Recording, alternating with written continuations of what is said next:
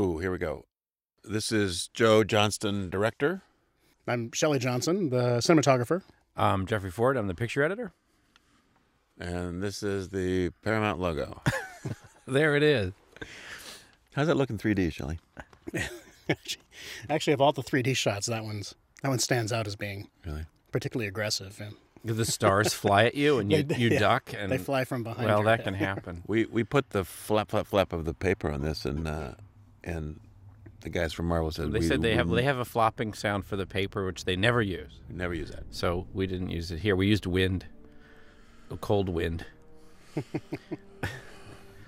I'm going to ask Shelly about this scene because when I first saw the dailies on this, you guys had shot it. I came on after the fact, and I did not know until I started looking at the dailies that this was not out in the middle of the snow.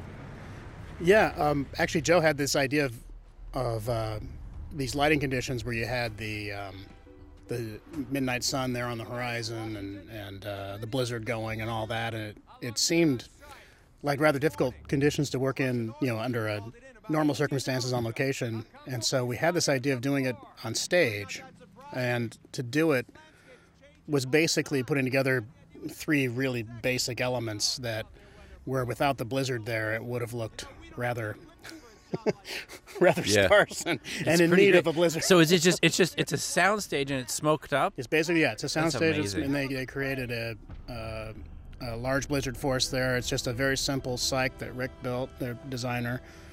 And the sunlight that's there, the sun that kind of tracks along with them. And I think, Joe, with your miniatures experience and all that, you know all about this stuff and how to do it just right. And like even on this movie, the sun was tracking a few feet back there. The sun is on rails behind the little hill back there. That's great. And every once in a while in dailies, you can see the dolly grip sort of peek up over the mountain. Well, that's the only way I knew. I opened a shot up and looked at the top of it, and you could see the roof. Yeah. But it's pretty great. Yeah.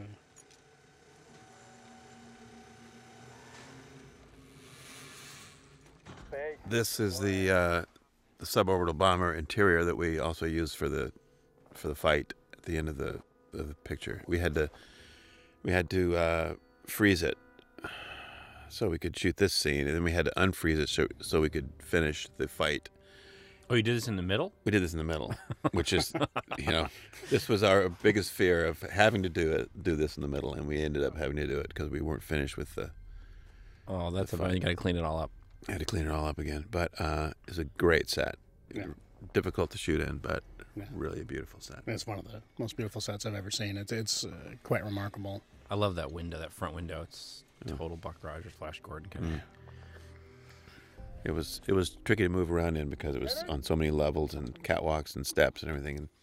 And I think there were only 3 or 4 broken ankles during I know, which is actually a good number. No, I was surprised.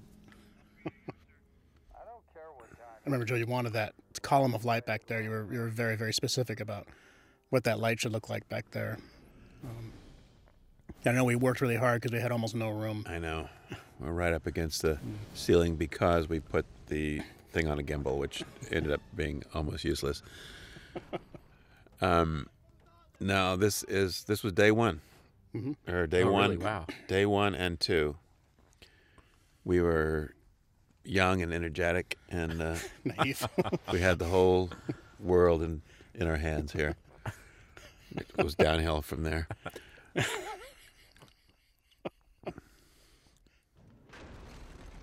Another beautiful set by Rick Heinrichs, built entirely of foam and plaster.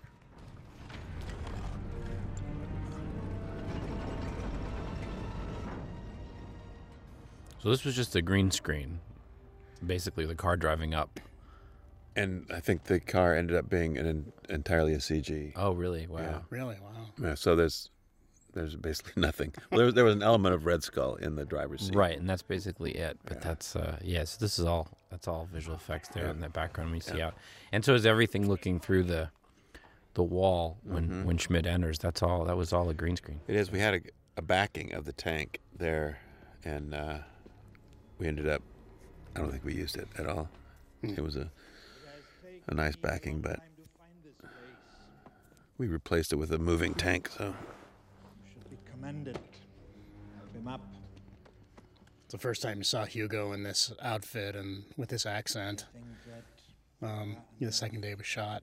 This way we are much alike. I am nothing like you. It was pretty incredible to see him going. We know Hugo from a couple other films, and he totally transforms himself every time. And this was so great to watch him work in this scene. Yeah, I think he was almost as scary as Johann Schmidt as he was as Red Skull, if not more so. If not more, exactly.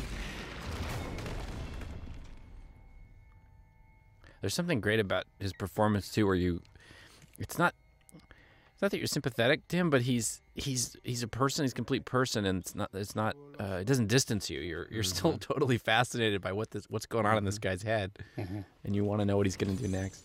Well, even as the villain, he's pretty charismatic, which is, I think, a crucial element for all villains.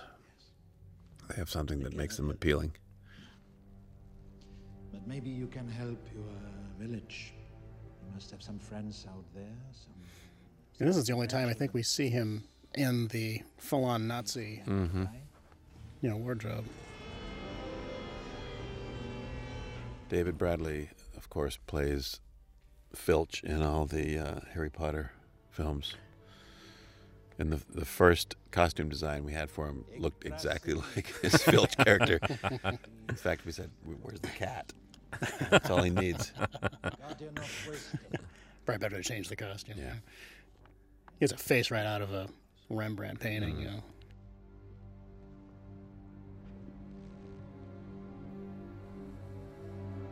I love the design of the tree in the box. It's really great. This set had so many great elements.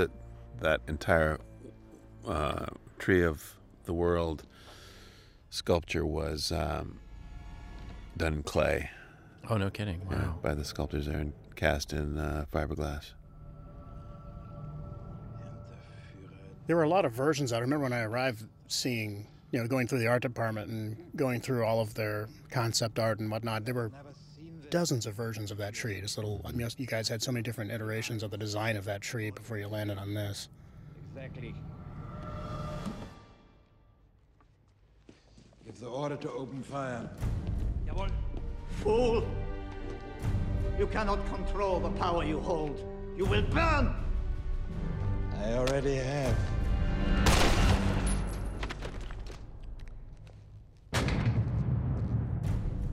Okay, he's a bad guy. This is all CG blood on the skull. And a CG New York City. CG New York. That's right. Kominsky, Henry, Boy, a lot of guys getting killed over there. Rogers, Stephen. Kind of makes you think twice about enlisting, huh? Nope. It's the first time we see Rogers. Chris in his Skinny Steve guise. This was What'd your father die of? Mustard gas. this whole sequence He was in the was, I think, some of the last stuff that was finished. mother. She was in And shooting him as Skinny Steve was really complicated because we had to adjust everything around him. In addition to adjusting him, we knew we had to shrink him down, so we had to take account of that for everything the environment that he was in. Yeah, a lot of times we had to select not only his performance, Chris's performance, but then you'd have to select the performances of the people around him because it couldn't be part of the same one. Mm-hmm. So you had to find ways to match them. But it really looks amazing. Yeah. It's hard to believe what they did.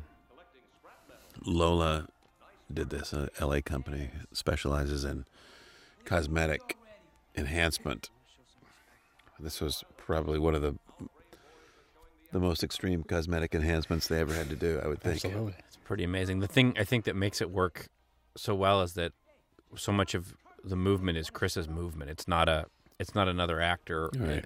It's not a body double situation for the most part. It's Chris. So his head and his body are in sync with his performance. This alley here was the only alley we could find. we searched London for an alley that would work as a New York alley. This ended up being on the Pinewood back lot. And it's Pinewood, they almost don't have a back lot. It's one tiny little street about 50 yards long. And this was, you'd think you could find an alley in London, but we just couldn't find it. They were all quaint little mews. They were beautiful, but they didn't look like they were New York alleys. And the building in the background is CG, is all added above the first floor. Oh, you're from Paramus now. You know it's illegal to lie on the enlistment form. And Sebastian Stan is standing on apple boxes here to make him taller. And again, we had to put dots on Chris where his eyes should be, or his eyes would end up, so that the other actors in the scene would not look at his eyes, because that would have looked wrong. We had to do the same thing for the other actors. Had to put little eyes on stalks. Well, that's incredible there, the way he holds his shoulders and everything. And it's all been adjusted. Yeah. I don't see what the problem is. Well, there's a shot where he hugs him. It's just, how did they do that? It's amazing. Yeah. As is this. I think this looks really great. Yeah. This was a green screen, all green screen. Basically only the thing they're walking on is there. The ground and those the plinth that the statues are on are real. A lot of the people are different elements. And again, the set ended where the stage is, and everything else is green screen beyond. It's starting. Ladies and gentlemen, Mr. Howard, start.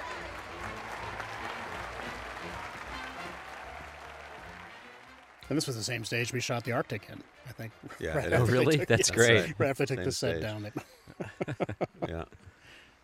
Well, the paint was wet on every set we were in. I think we had something like 115 sets. Wow. And a 117-page script, or sets and locations, so.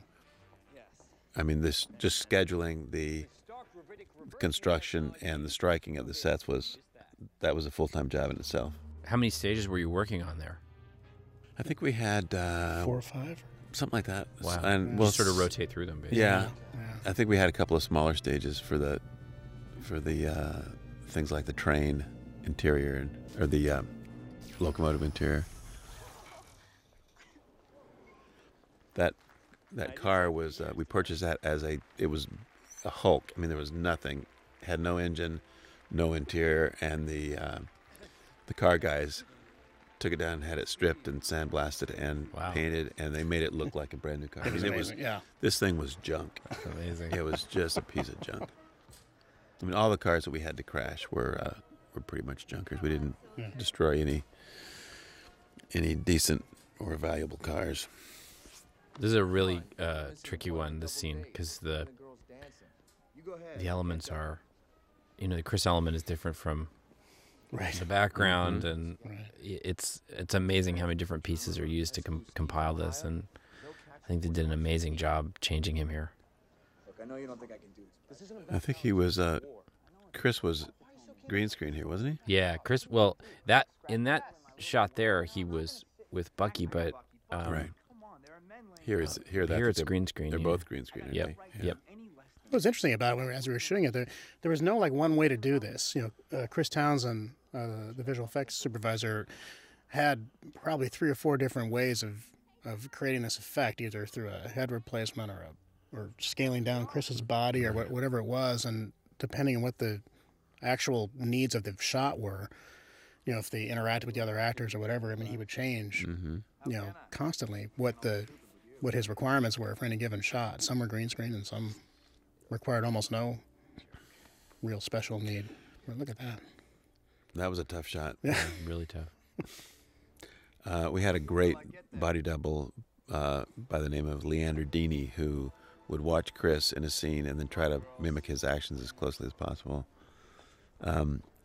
In case we wanted to do a head replacement. If not, we used it as reference. But I think most of the shots are, a shrunken down Chris Evans because we wanted the performance.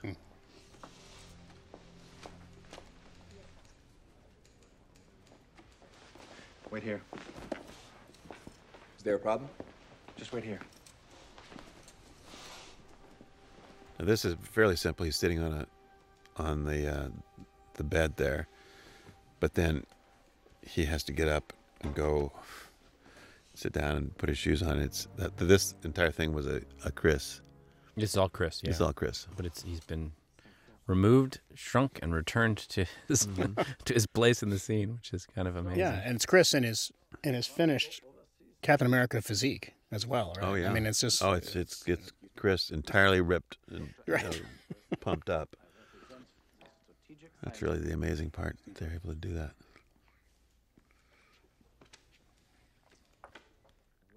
I think a lot of times the clothing actually gave him more trouble than when he was bare chested, because you have to deal with the fabric and how it folds, and right. so it doesn't look rubbery, you know.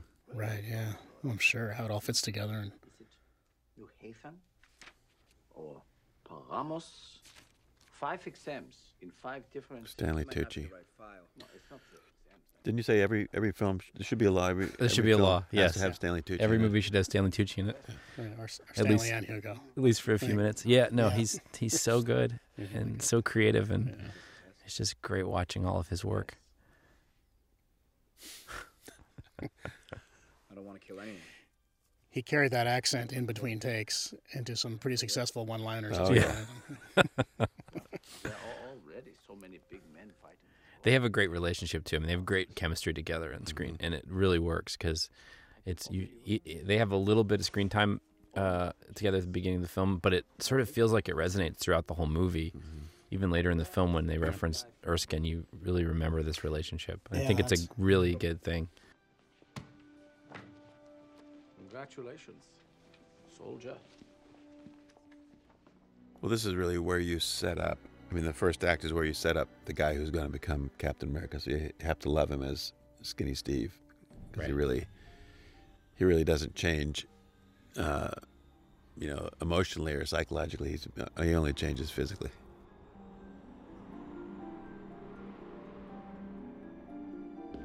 Are you ready, Dr. Zola? My machine requires... Another fantastic Rick Heinrich set. It's gorgeous. Forgive me if I seem overcautious. Are you certain that those conductors... It's interesting the way he works, because he really understands what light is supposed to do in his sets. When you look at his concept art and all that, I mean, it all has a very pronounced kind of light direction and a feeling in terms of how the light is there to be represented in his sets. And these sets had a lot of metallic finishes, and light actually turns corners and with the kind of finishes he uses. And he told me really early on that he didn't mind if his sets kind of faded into darkness. It wasn't a requirement of his for his sets to be lit. He just wanted them to feel right. And I thought, well, that's a pretty confident designer. And Yeah. He spent weeks on this honeycomb texture here in the background. Oh, it's really great. Trying different finishes and different reflectivities and everything, because he wanted it to have that texture, that contour to it. I love how that window works narratively too. You see it here, and then you'll see it again when Schmidt's in silhouette, and then of course that's where the guys zip line through later, and it's sort of, you always know where you are by that shape. It's great. There was a really nice backing, a mountain backing that we put out there. It was beautiful, and it actually worked great. It may be in still in a couple of shots, but we replaced it with a digital painting of a similar mountain range. But I think that last shot may have been the one where we used the painted backing.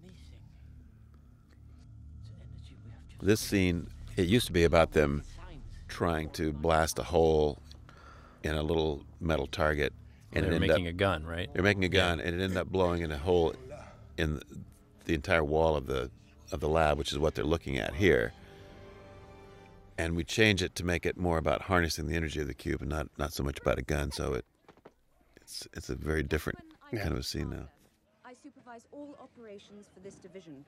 What's with the accent, Queen Victoria? Thought I was signing up for the U.S. Army. What's your name, soldier? Where's this location? This is a place called Black Park, out behind Pinewood Studios, where everything, I mean, every movie shot at Pinewood has a scene in Black Park.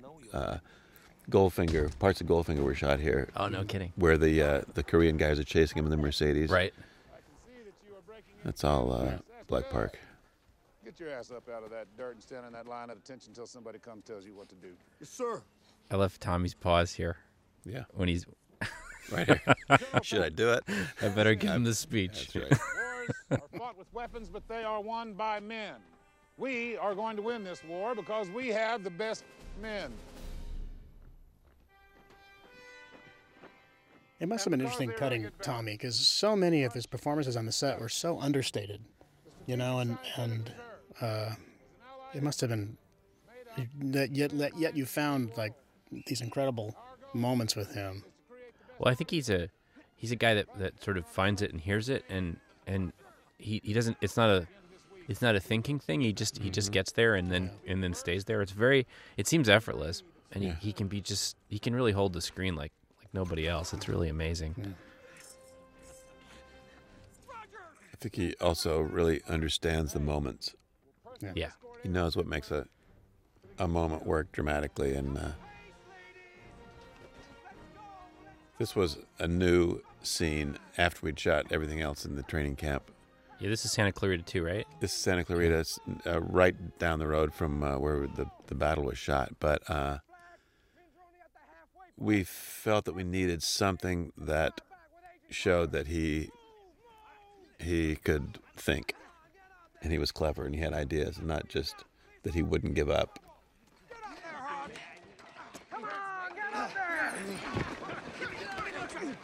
Nobody's got that flag in 17 years. Sergeant Duffy here was basically an extra in the UK, and he was so good that we brought him over to be in this scene.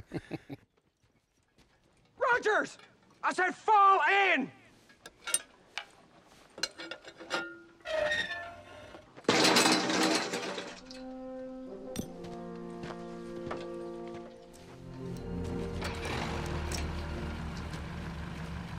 Interestingly enough, Rogers had to disobey orders to do that. That's right. Well, he knew when to disobey orders. That's what it's all about. Faster, ladies, come on. My grandmother has more life in her, God rest Here we're her back soul. in Black Park. We had to decolor the grass here because we shot half the scene in one location, and at the end of the day we moved because of the light to a place where the grass was completely dead. So we had to kill all the grass digitally. Come on, girls. Look at that. He's making me cry. This stuff's also amazing how they were able to shrink him down. Mm-hmm. It's with all that movement and Yeah, you can just imagine. interacting. Yeah, it's just got to be painstaking. Hodge passed every test we gave him. He's big, he's fast, he obeys orders, he's a soldier. He's a bully. You don't win wars with niceness, Doctor. You win wars with guts. Grenade!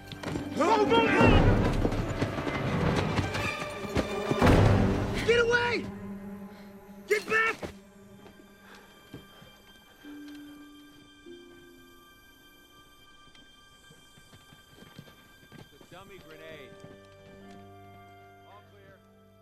It's great, though. Gives closure to the thing he's been trying to do in the beginning of the film. Mm-hmm. He's trying to enlist. He's trying to contribute, but you realize it's not just vanity. It's not just something he's pursuing. He really believes. He's a true believer. Right. And I think that's what kind of seals the deal there for Erskine. But it's perfect that Phillips is going to prove one thing, and he ends up proving Right. exactly He the wants opposite. his guy to jump on it, and that's not what happens. Me too. Can I ask you a question? Just one? Why me? I think this is probably one of the most important narrative scenes in the movie. I mean, it tells you really all you need to know about both of these guys, and a lot of what you need to know about Schmidt as well. There's a lot of information here. You know, after the last war, my people struggled. They felt weak. They felt small. And then Hitler comes along with them. It's a very simple scene, but I think they're both really good in it, and you get information from not only what he's saying, but there's some visuals where we cut away, and it's not completely. We know that maybe Erskine's not a completely reliable narrator about what's happened. There's some things he's maybe leaving out of this, which I think is really interesting. Mm-hmm. And telling about what happened to Schmidt and how dangerous this might be or whatever. But there's a great sense of drama and what's going on with the cutaways. I think it works really good. We shot all this stuff green screen. All the shots of Erskine and Schmidt, and I really didn't know what we were going to do with them when we shot it, but I just wanted to be able to put any kind of background behind them, and sort of build the sequence later. And we tried a lot of different things to get it to feel like what it is, which was fun. We tried a bunch of different elements before we settled on these. Yeah, it was originally shot to almost be black and white, kind of a German expressionistic thing, but because we shot in color to be converted to black and white later, you guys had access to that color information. And yeah, I kind of like what you did with it. I love the way the color is desaturated. Like it definitely is set apart from the rest of the movie. It has almost that sort of hand tinted look. Yeah, like old film. This set they're in, by the way, is the recruiting office, or the enlistment office. Oh, at really? The beginning, yeah. Redressed and repainted. Who has known power all his life may lose respect for that power, but a weak man knows the value of strength and knows compassion. Thanks. There's a really great cue here too by Alan Silvestri, and it's the sort of beginning formation of the Captain America theme, but you can hear it kind of starting to come together as he starts to hear about, why he was chosen. It's really great. Alan really provided the glue that holds all this together. I mean, this music was the final thing that when it came in and we started putting it to picture, it just made you realize, oh yeah, that's what that scene's about. Yeah, I get it now. What a great choice. Because you have not worked with him before, right? No. Yeah, fantastic choice. No, I don't have procedure to drink it after I drink it now. And from Silvestri, Wagner. Just a little contrast. Just a little bit. I think there are actually two pieces of Wagner here that Joe E. Rand cut together. He didn't think anybody would notice. Someone out there will. And I told him I didn't notice. They're both from the Ring Cycle, but they're from different operas. Yeah.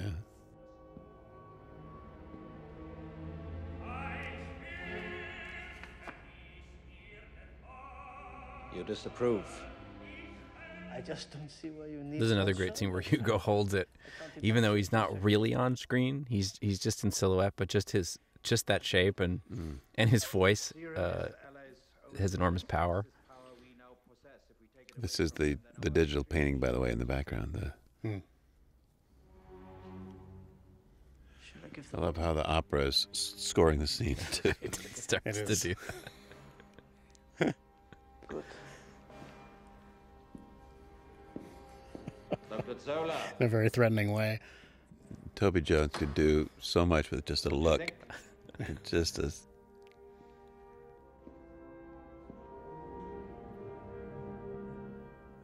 this painter was, for having just a few seconds on screen, he did a great job. I love that you never see the painting. Yeah. I know this neighborhood.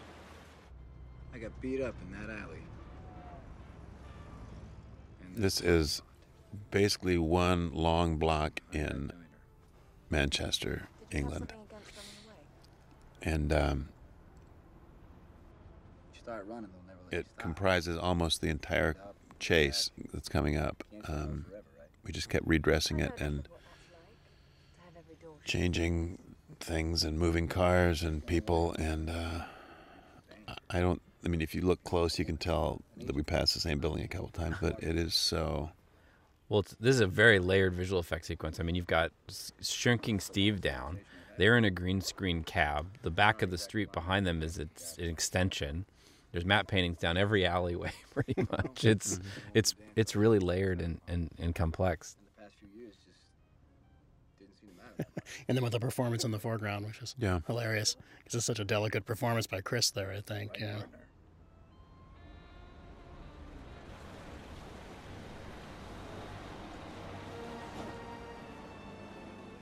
So this idea of the lab having a false front of the antique store is actually from one of the early comic books.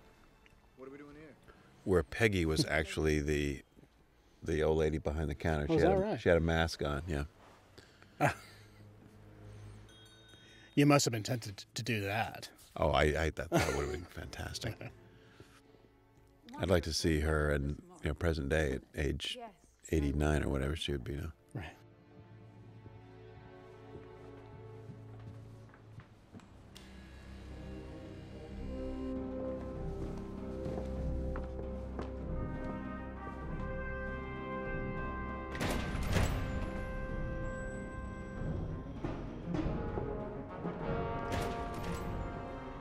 This was another especially tricky shot for Skinny Steve.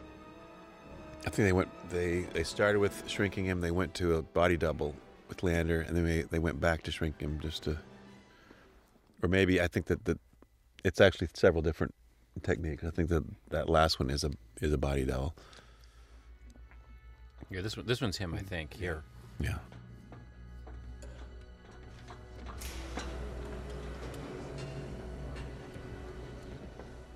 This was probably one of my favorite sets, if not my favorite one. It just visually was just so perfect. It just looked exactly like what it was supposed to be.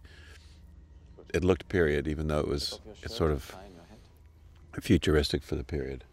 Yeah, it's an interesting tall order from a design point of view, I would think, because it had to look cutting edge, but yet doable. With relays and magnets and not transistors and silicon chips. If a project of yours comes through, we'd like to see it used for something other than headlines. Jesus, somebody get that kid a sandwich. It's interesting. We only shot with Tommy Lee Jones for I don't know how many days it was. It wasn't that many days, and he is everywhere throughout this movie. It seems like he is in every other scene. Comfortable. It's a little big. You see me any? I love the design of the pod that he's getting into. Is that based on something, or is it? No, it was. We wanted to set it apart from the other pictures where this kind of process was almost like torture, like in Wolverine, where the guy gets drilled with needles and everything. And we wanted it to be. I think the way Stephen Broussard put it was more like a space launch, where it's very high tech, but it isn't necessarily the Iron Maiden. It's the kind of thing that's intended to do this specific thing and not necessarily cause pain. You hear me? Is this on? Ladies and gentlemen. Yeah, I love the design of it, especially it looks different when it's open, and then when it's closed, it's got this great sort of almost Egyptian sarcophagus kind of look, but it again still feels totally of the period. It doesn't feel too Futurama.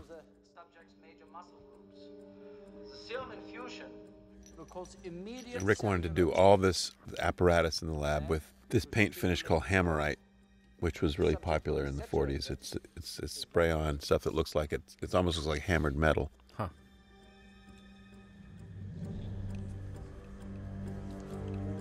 That wasn't so bad. That was penicillin. Serum infusion, beginning in 5, 4. Now you notice that he's strapped onto the table here, and when the pod opens after the transformation, the belt has mysteriously disappeared. I'm sure it was a design feature that Erskine put in. Oh, yeah. No, absolutely. It's self-releasing. Now, Mr. Stark.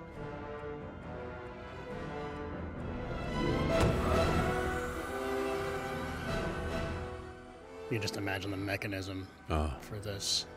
The visual or the special effects guys, Paul Corbold and his team, engineered this thing to actually. I mean, that was not an effect. That was not CG. It actually worked, and it would actually rise up and close. Probably too late to go to the bathroom, right? And not kill the occupant. Yeah. That's a critical element.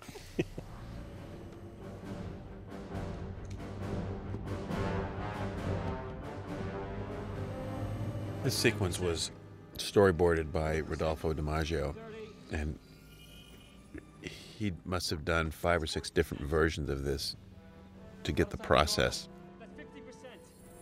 and the various stages of the process working. And he never finished the storyboards. Rodolfo does the best storyboards in the world. I mean, he's an amazing artist, but he always left them rough because we knew we were just going to do another version. Don't! I can do this!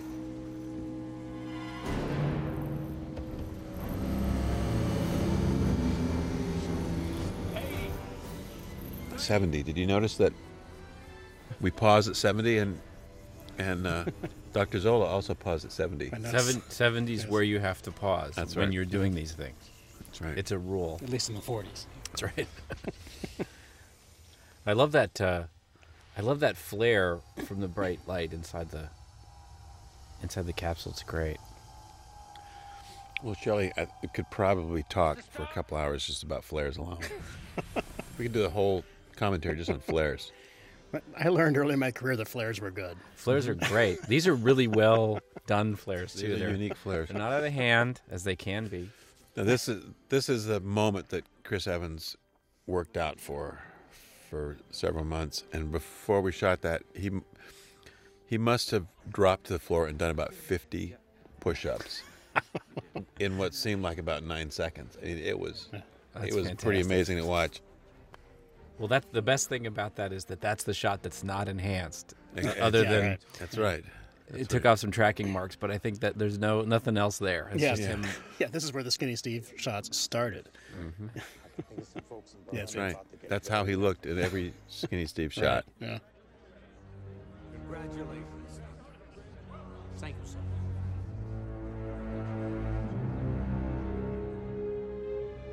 Now watch for a really convincing double of Stanley Tucci right there. Stop him!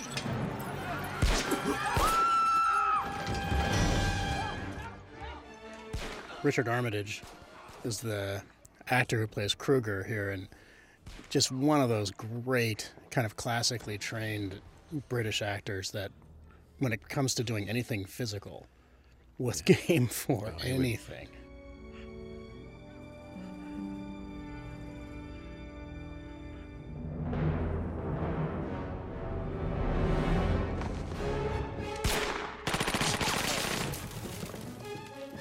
But he got to shoot an 82-year-old shopkeeper. I mean, that's really why he took the part. He wanted to be able to kill Grandma.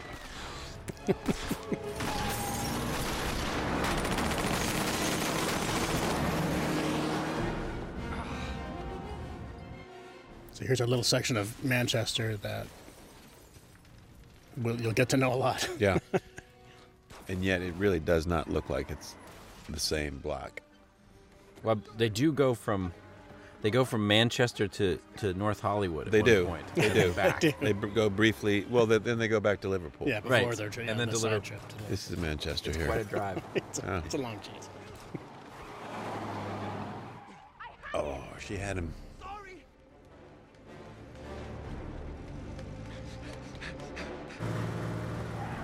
One thing we found too while moving the camera is that Chris can run very fast.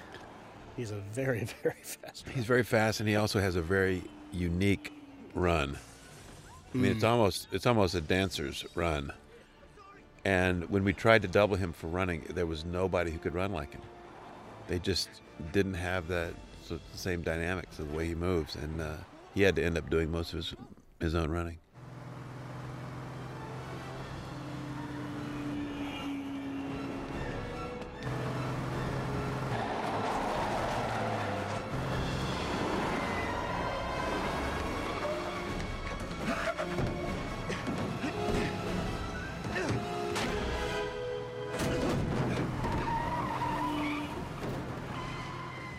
Now we're in North Hollywood.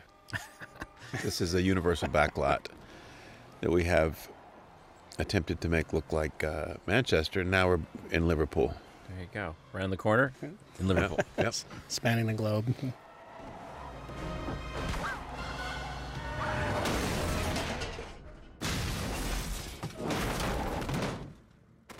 And this car also was, when we got it, it was a rusting Hulk. And they did some amazing restoration on it to get it to look that good. In fact, the car that rolled over was not the car that was driving. It was one that was basically just, it would roll, and that's about all we had set it up to. You should also point out that these Brooklyn Bridge shots behind Steve here, these are all visual effects, obviously, and the sky's been replaced as well. It's all brilliantly done there, I think. Yeah. Chris did a great job.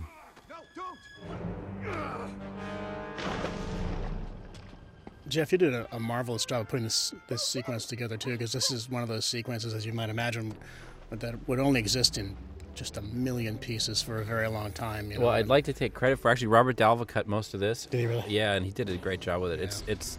It just flows like a dream, and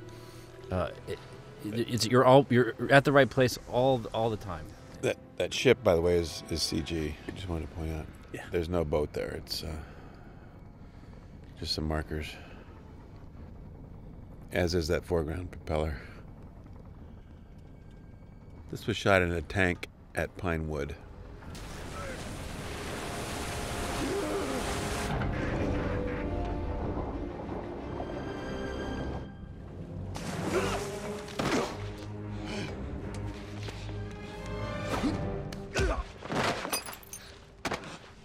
Who the hell are you?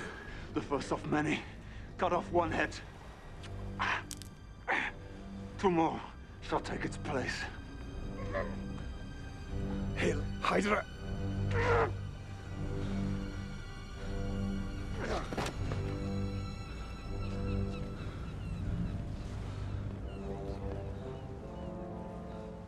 In the background here, of course, is CG, the Statue of Liberty in the harbor and everything. Even the foreground water is enhanced. Get the movement in it. He funds your research because you promised him weapons. You serve at his pleasure. He gave it his facility as a reward. This set was at Shepperton. It was you're basically, you've just seen the entire set. That's the entire set. Everything you see in these hallways is shot in that. That's amazing. That space. You got a lot of mileage out of those corners. Yeah. You had mounted a full-scale Just kept changing direction. Well, Rick designed this specifically to do that. He put a curved section with a straight section and a T at each end, so you could shoot in any direction and make it look like somebody's was coming around a corner, and you're in a new space, because the design-wise it's all exactly the same. There's no features, Right, so it can be wherever you are. Yeah, I mean the flag is basically the only thing that we could change. It's great, and you can flop it. You can play it backwards and forwards. It's like right. the Hydra guys, those uniforms. You can flop them. You can do whatever you need to do with those Hydra guys. Closer to achieving his goals. And I suppose you still aim to win this war through magic. Science, but These guys were great. These three actors we named them Roeder, Hutter, and Schneider, after the members of Kraftwerk. 80s German sort of, what would you call that kind of music? Techno? Progressive techno. Yeah. Quite simply, gentlemen, I have harnessed the power of the God. I love him counting them. That's Yeah, he's as if he needs to. Right. We're just making sure he's got enough of a charge. Right. It's okay. Berlin is on this map. So it is. You will be. He has just total contempt and no patience with them through this whole scene. I know. It's fantastic. I know. He's so methodical about it too. I'm going to bring you in. I'm going to kill you. Stand here. He's also sort of irritated by his machine that it's not. Right. It's not targeting perfectly. My apologies, Doctor, but we both knew Hydra could grow no further in Hitler's shadow. Hail Hydra! Hey, Hydra!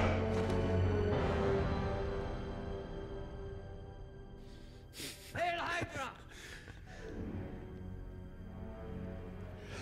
I think we did something like 14 different takes of Zola saying, "Yeah, we did." Hail Hydra in every possible, with the salute and without the salute, and yeah, Toby gave you options. He did give us that one has that great thing though. You said when we were cutting this, he's like, "Oh, look who I'm working for." It's just he's just crushed by the end of it. Right. He doesn't know what to do. Right. If it could work only once, he'd be proud it was you. Colonel Phillips, my committee is demanding answers. Great. Why don't we start with how a German spy got a ride to my secret installation in your car? What do we got here? Now this is the same set as Allied headquarters.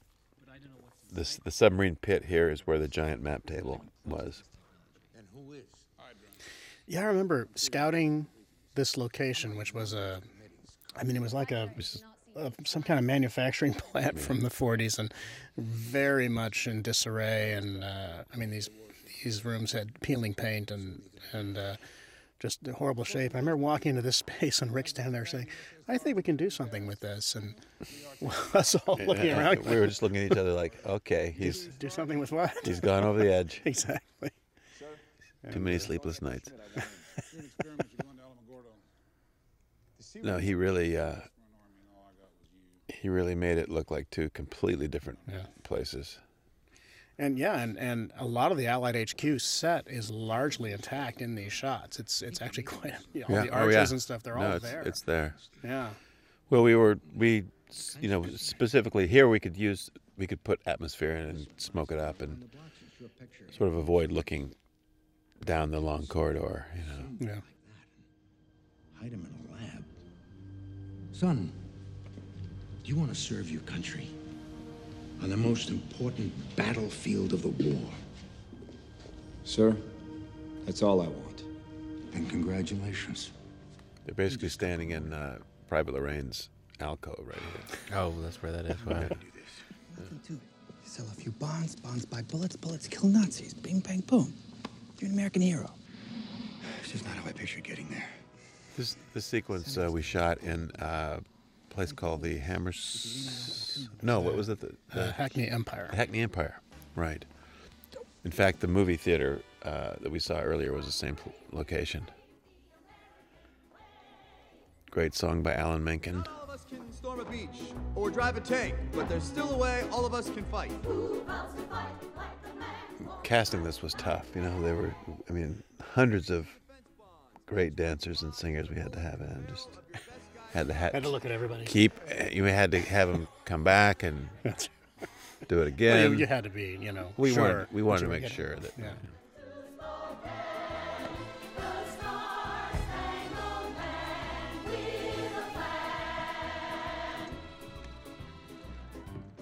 Cut. Guys, don't look at the camera. Each one you buy is a bullet in the barrel of your best guy's gun. The challenge here was to make it look like there were a bunch of different theaters. And we couldn't change the theater itself. All we could do is, hang different bunting and sort of rearrange things a little bit.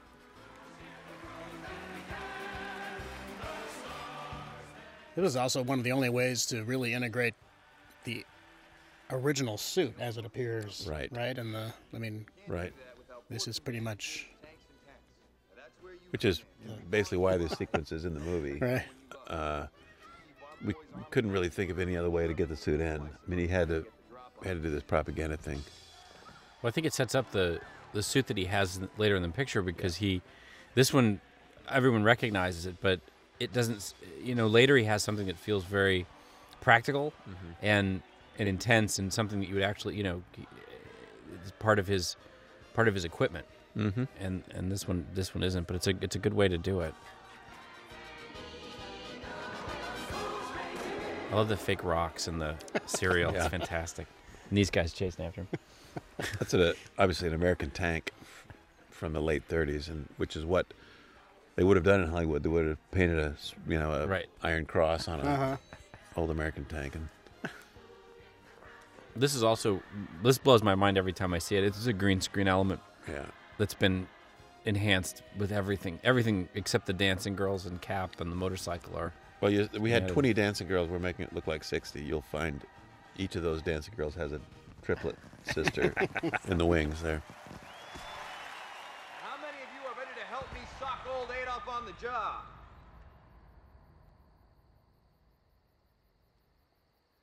Okay. I need a volunteer. I already volunteered. How do you think I got here? This is Bourne Wood in the UK. Yeah. I think Bourne Wood's recent claim to fame would probably be the opening scene in Gladiator. Mm-hmm. The big battle with the what do you call them? Yeah, they're firing the arrows and yeah. It's great how when we get here, all the colors and everything have kind of muted a little bit, and it's not quite as vibrant. Steve bombs on stage. That audience came packing tomatoes, so they didn't have high expectations. No. Well, we did have somebody going through the crowd selling rotten tomatoes. 5 cents. Hello, Steve. Instead of cigarettes. Can't smoke. Can't smoke in movies these days. Those are all the non-smokers. Yeah. Officially, I'm not here at all. That was quite a performance.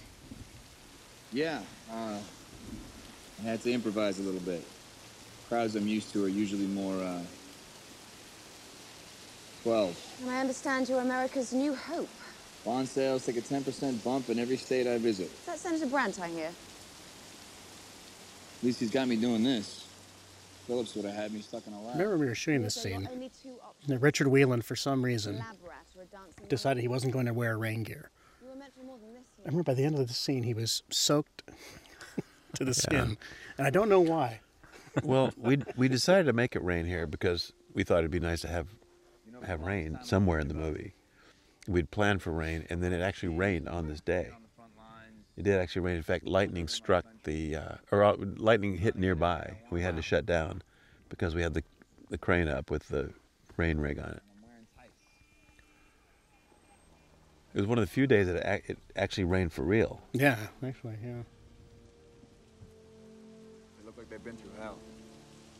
These men more than most. Schmidt sent out a force to assemble. Chris Evans throughout, he really gives it really interesting, subtle performance and Your audience contained what was left of the 107. multi-layered, and it was really interesting just to watch him take a scene and perform it in ways that I wasn't expecting. I always liked seeing that's my son Henry in the background there, right there with the helmet, asking directions, and then he goes off and got his order and he goes away. But Chris, it was always interesting to see what Chris would do first without any direction, and then it was a matter of sort of steering him slightly in one direction or another. But he really had a handle on who the character was. Well, he plays this. He plays it in a way that's totally without irony. He believes it, and it's not a joke, and it's not artificial. It's sort of this earnestness that is so honest that you can't help but be charmed by it, I think. And it's a hard thing to do. It seems easy the way he does it, but I think he did a really great job with it. I think it's really easy to stray into melodrama there, you know, and he never Yeah, or does. feel self-conscious about being Captain America, which is sort of this. He's a very sort of earnest guy, and he really believes in what he believes in, and you have to believe that he believes, or else it doesn't work. And you do every minute with Chris. What do you plan to do? Walk to Austria? If that's what it takes. You heard the Colonel. Your friend is most likely dead. You don't know that. Even so, he's devising a strategy. If he detects By the time he's done that, it could be too late. Steve! This shot was added, or this scene was added in post, just to basically have him sort of change his attitude and be determined. Did you mean that? Of course, this was it's in the hills above the Hollywood freeway. That's right. He's going to drive to Austria. On the 101. That's right. Well, thank goodness she talks him into taking a plane. Where's my helmet? Anyone seen Rogers?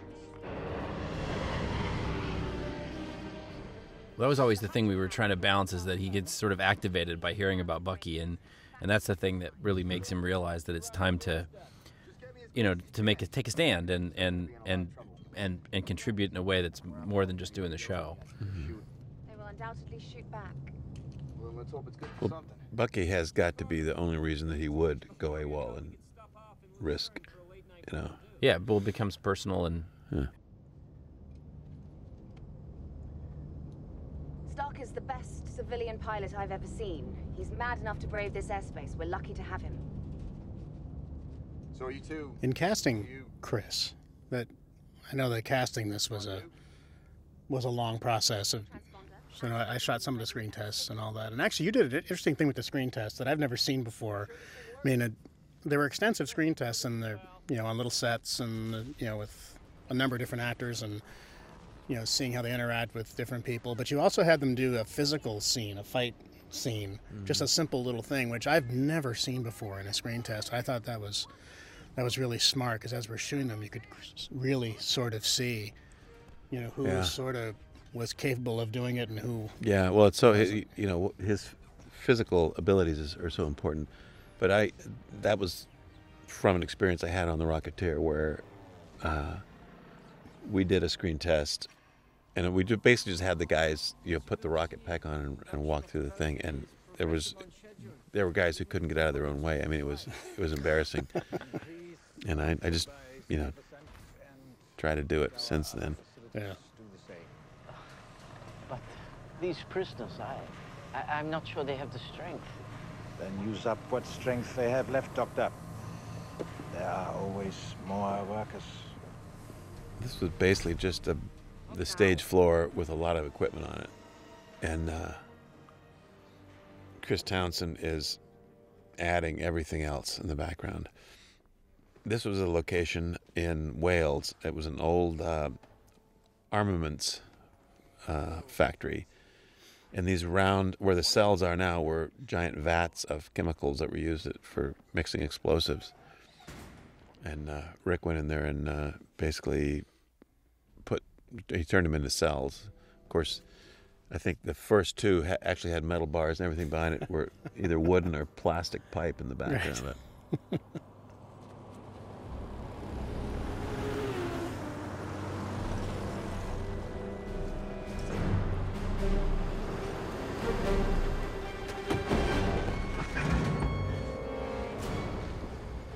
Fellas?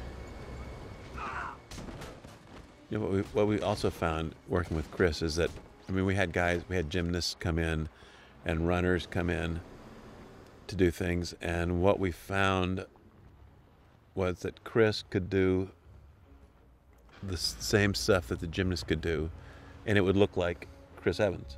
Yeah, oh yeah.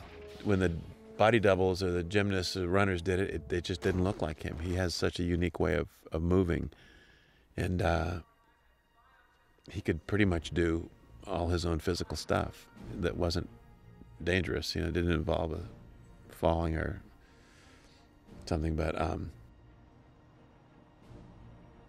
like this shot right here coming up, this one, we had a gymnast do this, and Chris actually ended up doing it better. Yeah. That's Chris. You know, Yeah. doing this It whole- looks effortless. It's, Does everything- doesn't, it's not. It can't be that easy. He hops up on a tank over a 12-foot wall.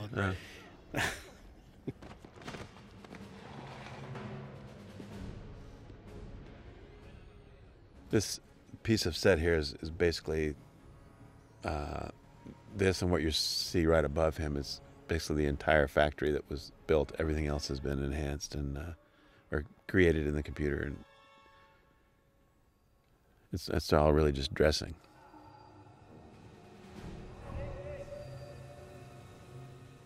It's interesting because I think a large part of Rick's job, too, was to design a lot of the environments for visual effects. I mean, even though he wasn't building a lot of the set backgrounds, the architecture all had to be established, and I know that he was working really closely with Chris while we were there, and as to the look of all these set extensions, you know, through the Stark Expo and all this stuff at Hydra, and exactly what it was supposed to look like, and you know, the exterior of that factory that he was running up to, and you know, his design job went, you know, extend way into the sort of the virtual world as well. Yeah. We can't make it work without the right perspective, because if it's off, then no matter how hard you try, it's never going to feel just right. And it's amazing to me, some of these, like this factory, all these factories, when you see the depth of the place, just being able to frame for that and compensate for that, so that when it's added in later it feels completely naturalistic is really amazing.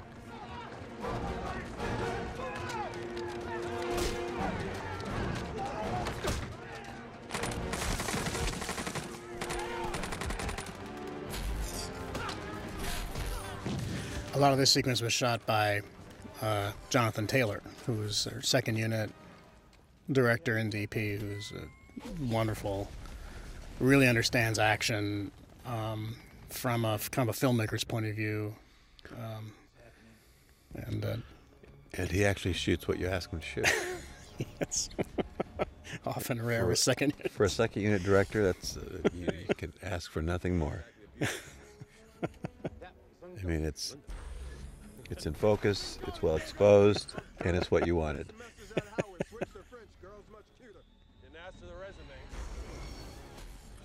This was a tiny little interior set on one of the stages at Long Cross Studios.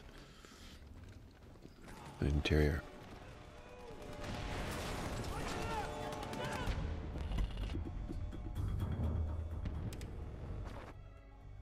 I think one of the great visual things in this sequence, what starts to develop in this part of the movie, is those blue flares on the Hydra troopers. So when you see them, you know that they have those cube-powered white weapons, and it's a simple thing, and you get used to the grammar right away, and then you forget about it. But it's a great way to remind you that they have that firepower. Yeah. Yeah, a lot of those are created with the actual light sources of blue LED that we found during prep. A lot of the testing was kind of arriving at the color of what this blue cube and the blue energy was, and how to integrate it into the costumes and the packs and the various bomb elements and things like that, and you know, getting different samples in for Joe and Rick to sign off on and get this color down. Once we had the color down, they built all kinds of stuff with these LEDs. They were just everywhere. Great. That piece of paper that Zola picks up there is a diagram of what he was in the comics, which is basically a face in a TV tube in the chest of like an android, and you see it for 2 frames there, but you know, the fans will have to pause on it and see what it is. But There's poor Bucky.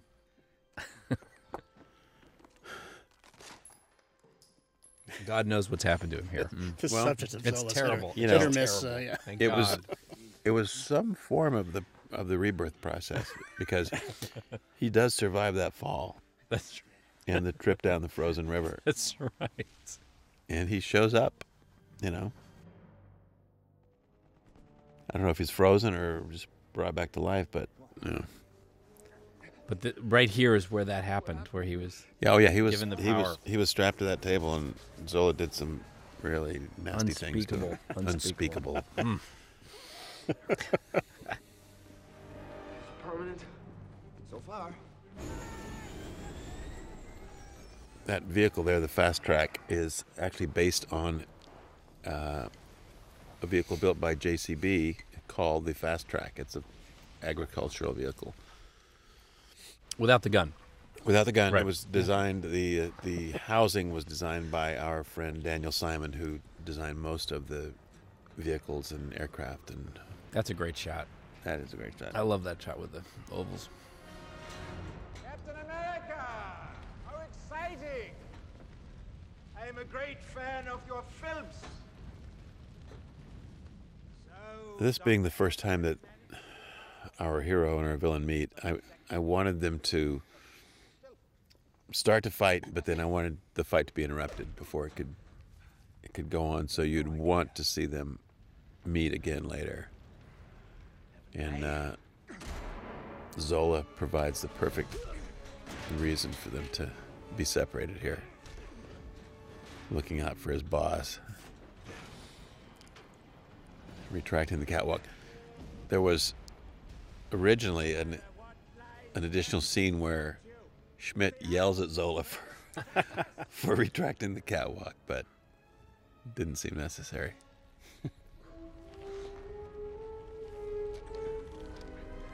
Well, they go to this sort of hell environment, and it's a perfect time for him to reveal himself. You don't have one of those, do you? You are deluded. So you said that was a CG face on the mask? Yeah, Hugo was actually just miming the action, and they did using his hand as the wipe. They had him pull off partially a CG mask, and then we cut away, and then he completes by removing a fake mask from the Red Skull makeup, which David White did, which I think is just amazing and fantastic piece of makeup work. So, are we going to the roof? What about me? Where will I sit? Not a scratch, Doctor. Great musical moment by Alan Silvestri here with the violin. This mournful little phrase for him.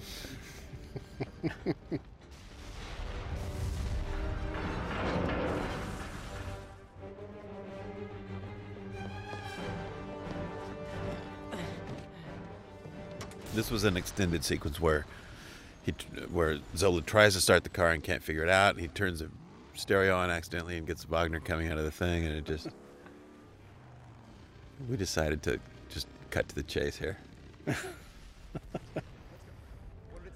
And it's what's that called, Joe? The thing that Schmidt's escaping in the Triebflugel? It's called the Triebflugel. Triebflugel, which is a really important thing to have if you have a lot of weapons factories. You want to have those available to get away. Well, you can take off straight up. Great.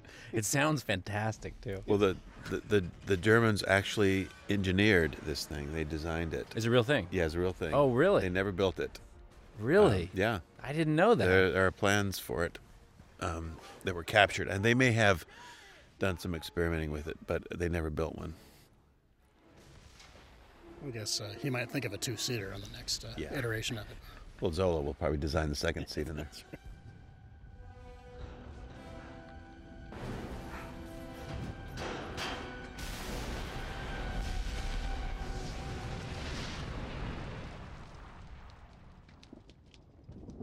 Senator Brandt, I regret to report that Captain Stephen G. Rogers went missing behind enemy lines on the 3rd. Aerial reconnaissance has proven unfruitful. As a result, I must declare Captain Rogers... We're back in Bournewood now. Period. And I think Tommy was getting frustrated with this typist because he kept jamming the keys before he could finish his speech. We'd have to cut. Go get a cup of coffee, Corporal. Yes, sir. I can't touch Stark. He's rich. And he's the Army's #1 weapons contractor. He does ask him to leave. He does. I don't regret my actions. And I don't think Captain Rogers did either. What makes you think I give a damn about your opinions? took a chance with you, Agent Carter, and now America's Golden Boy and a lot of other. She's really great in pretty much every scene that she's in. I mean, I always, in cutting her stuff, it's just, again, it's like Hugo or Stanley Tucci, just a lot of great choices, a lot of creativity, and a really strong performance.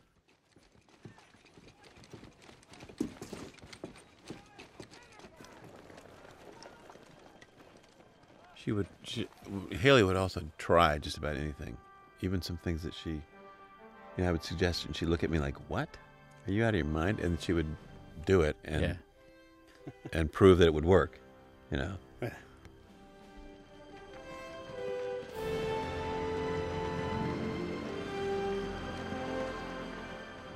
It's a tricky one too because they have a romance, but it's sort of an oblique one. It doesn't.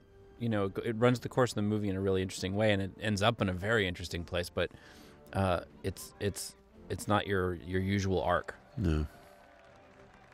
But there's always this great energy between them that you can feel whenever they're together on screen.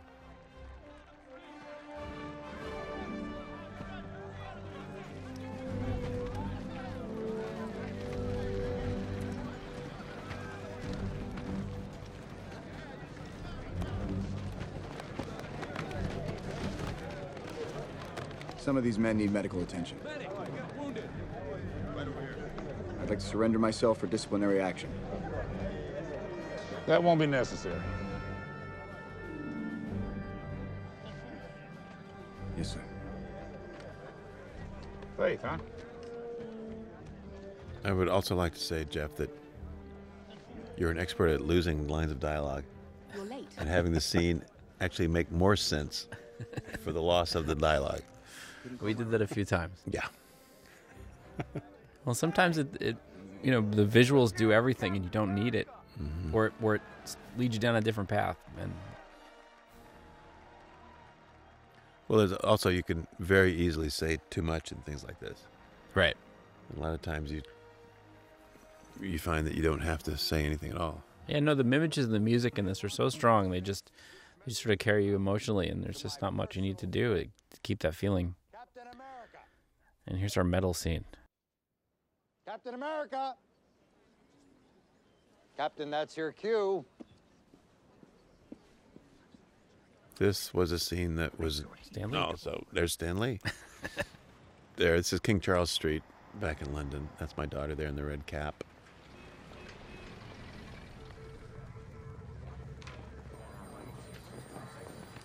This one was here in Poland, near the Baltic. And here we're back in Longcross. Like I say, the big map table is right over the submarine pit that you saw earlier.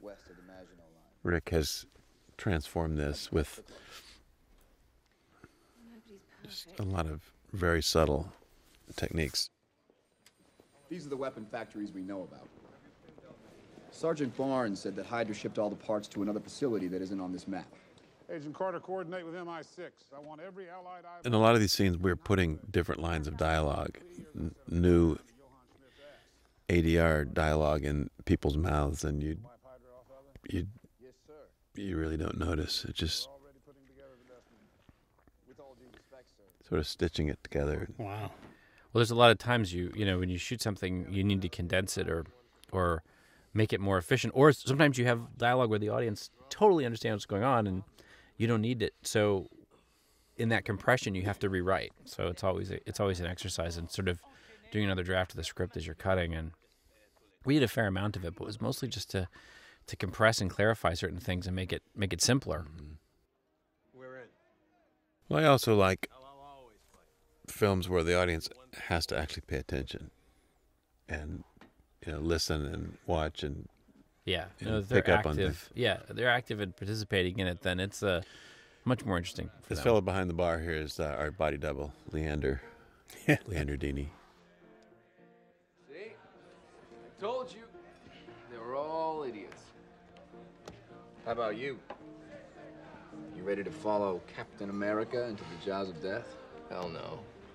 That little guy from Brooklyn, I was too dumb not to run away. This is a pub called Crocker's Folly.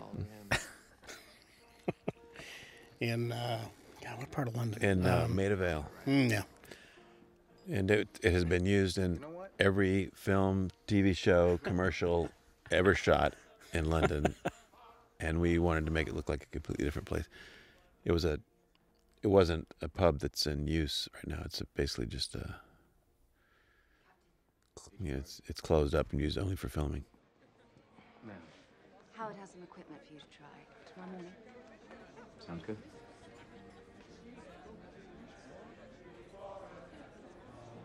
I see your top squad is prepping for duty. You don't like music? I do, actually. I might, even when This is a great look in here. I love the sourciness of everything and the soft, warm light. Mm. Well, pub night interior, it's sort of everything a cinematographer would want. Don't take it so hard. Maybe she's got a friend. There's that flare again, so you know it's a problem.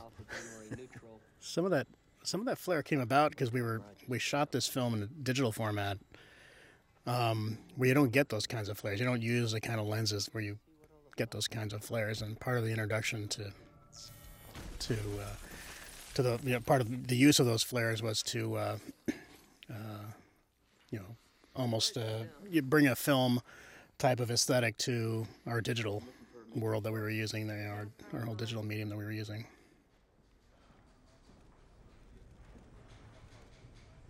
Of course. This scene we spent a fair amount of time working on, and what's interesting about it is you can make both characters do a lot of different things with just a couple small pieces, just in terms of who makes the first move and who's responsible for crossing to whom first. Mm-hmm. And I think we tried a million different things on this, and what we ended up with was this, I think, a really interesting sort of back and forth between these two. She's definitely the aggressor, but he is very open to it until she grabs his tie.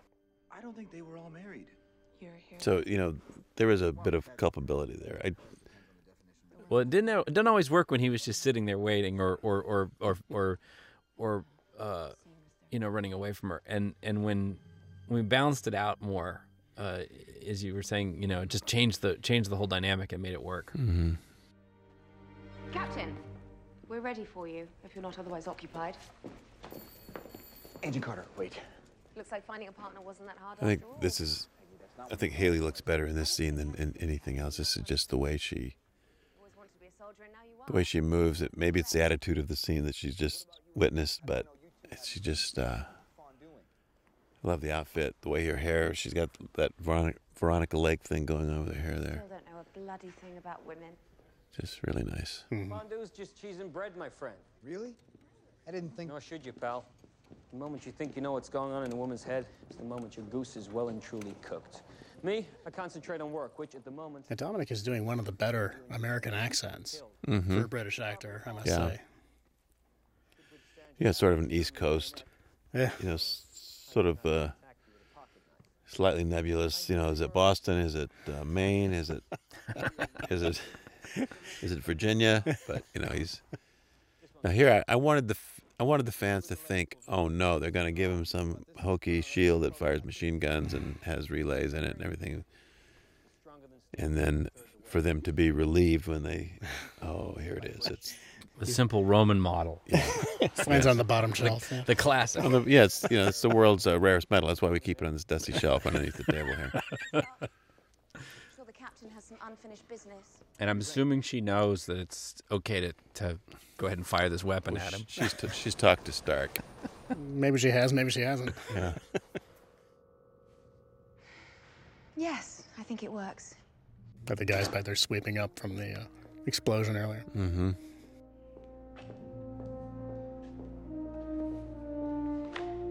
I had some ideas about the uniform.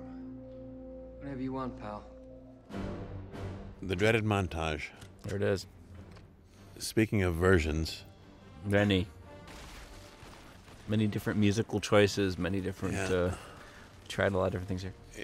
This sequence had to do it had to reveal him and his shield and his uniform for the first time, and it had to imply that there was a lot of action going on without actually seeing it. I mean, this is him fighting the war. And in the script, this was a much longer sequence where there were actual scenes. And I think that we tried to make this more about just vignettes and shots more than anything. But even so, we found that we just kept cutting it down and down and down. Well, I think it has a couple of demands. It's the reveal of his costume and how he now looks in his true Captain America form. But we've seen that earlier. This is the real deal. Mm-hmm. But it's also the sort of his team sort of coalescing and learning to be a unit and being successful, and they're hitting Skull and Hydra. And then it has to do this here. Oh, he does like me after all. He's got my picture in his compass.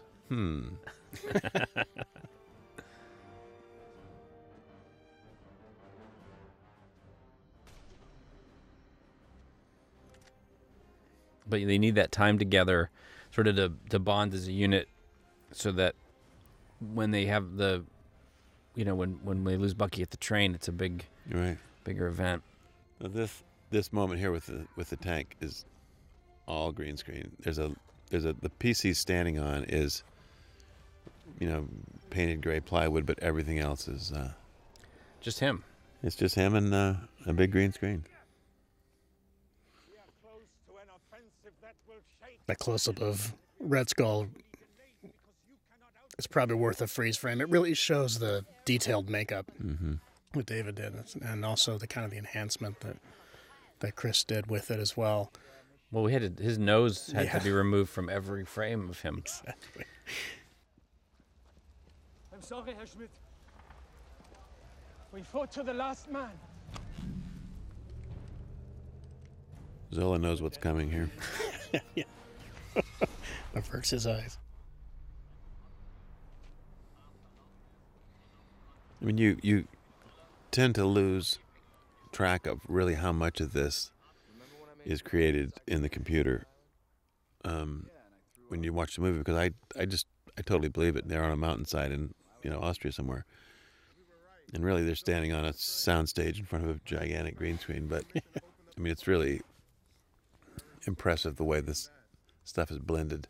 Yeah. I mean, there was a big hunk of a mountain there that they're standing on, but everything else behind them is all added. We only got about a 10-second window. You missed that window. We're bugs on a windshield. Mind the gap. Better get moving, Bugs. Maintenant!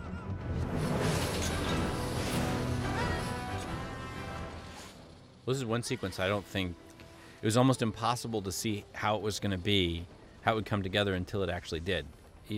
Every version of it until we had the actual effects in was really went to a totally different level when the effects were complete. Yeah, it would look somewhat ridiculous without the effects. We have no sense of scale. There's just it's just right. it's just the pieces. But again, you have faith, and it ends up being really spectacular. Well, this is the interior of the train is a reshoot. We shot this once with a slightly thinner train in a much shorter sequence, and well, it didn't have that suspense build up. It was much more sort of they get in and get into it. Yeah.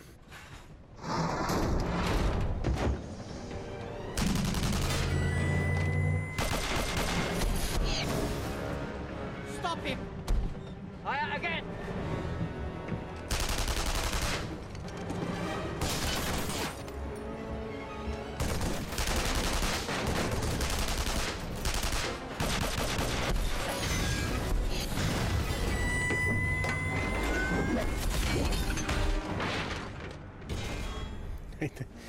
This whole sequence was shot on the Steadicam with a 14mm lens. I don't think there's a single shot on there. We just kept moving the camera around in that same configuration, and it just the set seemed to take that kind of treatment so well. Yeah, I think the lens choices on this movie are really great. I mean, sometimes notice it, or it affects the way I'm cutting. Sometimes I don't, but there's something really consistent and well chosen about the lenses on this film. There are not a lot of long lens material, and the depth and energy you get from these wider ones are really effective for a lot of this.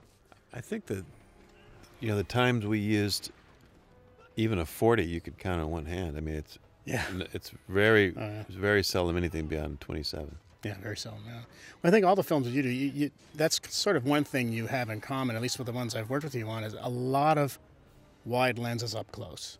Mm-hmm. There's a lot of times when we'll be 2'6" away, and they'll ask, "What's the minimum focus on that lens?" With 2 feet. Right. Okay, we'll bring them forward 4 inches. And we'll just be working right up against that front element. I love that technique. I mean, to me, it just brings. It just feels real to me. Oh, yeah. I think that they say the human eye is the equivalent of about a 17 millimeter lens, something like that. It just, wide just feels like you're really there, and when you compress it, it just something tells you you're looking through into an artificial world. I don't know. Yeah, we get all the depth, which is great. Yeah. Mm-hmm. It's more difficult to light for because you have fewer places you can hide lights and fewer places you can put another camera and things like that. But I think I love the style and just kind of the presence that it has, and it definitely has a positive effect on the way you shoot stories. This is, I think, probably my favorite scene in the movie. Just seeing these two guys basically play chess, But Doctor, do you realize how difficult it is to get they were both just so right on in this. Yeah. I remember looking forward to shooting this scene. I was really anticipating it. How about cyanide? Does that give you the rumbly tummy too? Toby's half smile is great. Yeah. And Tommy has a way of making his lines so quotable, So you watch these things, and it's just, next thing you know, you're talking to somebody, you're quoting some kind of line that Tommy said. You're trying to intimidate me, Colonel. I bought you dinner. Just their timing is just so right on in this scene too. Given the valuable information he has provided, and in exchange for his... Well, they both listen to each other, mm-hmm. and there's meaning in how they listen and how they look, mm-hmm. and when they're not paying attention, like he's not paying attention here, but yet he's totally getting him right now by telling him you're in trouble. It's going to kill you anyway, Doc. You're a liability. You know more about Schmidt than anyone. Quivering chin. Well, you feel sorry for Zola, but you don't. He's stuck. His situation's not good. He could have taken the pill. Well, you get the impression he just loves designing these weapons. He's not really that thrilled about having to use them on people, but he really loves designing them. Yeah, right. He's in it for the science. Stop. This is an unfortunate side effect of that. Right. You do realize that's nuts, don't you? The sanity of the plan is of no consequence. And why is that? Because he can do it. What's his target? This next cue coming up by Alan Silvestri was, I think, one of the most powerful in the film. It's almost the Imperial March from the Star Wars pictures, but it just really tells you exactly what Schmidt has in mind. Oh, yeah. Well, I love how it hushes up there for him too. Mm-hmm. It just anticipates this. He's going to give a speech, and it's always in his rhythm too. It's really attached to him as a character. It's a great cue. And those are the best jackets. Fantastic jackets. They only work when you have the helmet on, though. Right. Yeah. Next time you go out to dinner, We can get you one, Jeff, but you got to wear the helmet. Really? Okay. Well, if I must. Might be worth it. Yeah. Make a good biker jacket, Yeah. Now here we had I think we had 70 troops. We just kept replicating them, which is a pretty simple effect, but Actually, it wasn't the troops that was the hard part. It was the weapons and the outfits.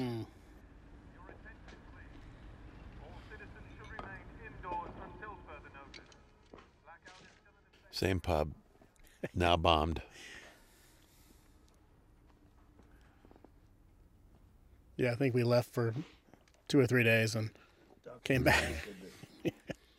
Rick had visited the pub, and here's what he left behind. You know. Right.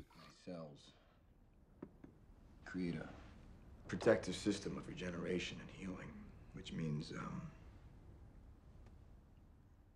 I like that shot a lot. This is an interesting scene in that we reshot it with Steve not being quite so weepy, and we went back to the original footage on this.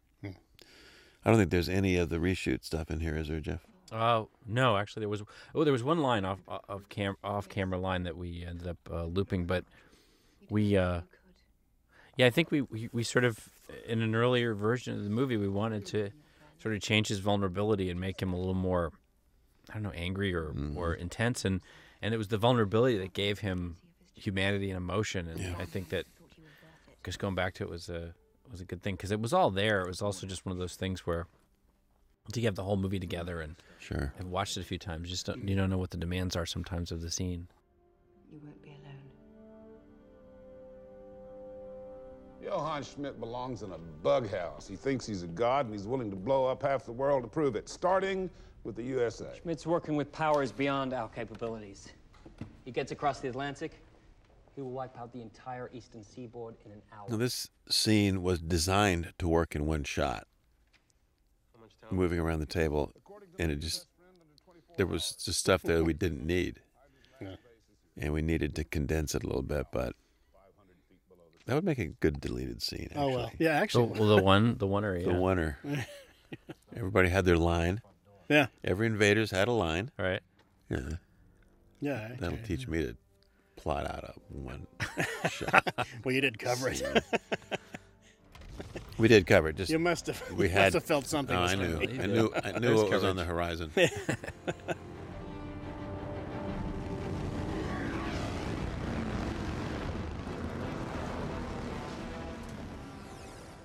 The Hydra biker gang.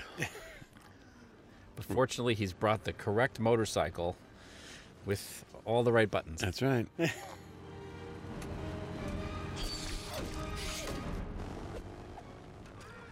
He's got Stark's version of the Aston Martin.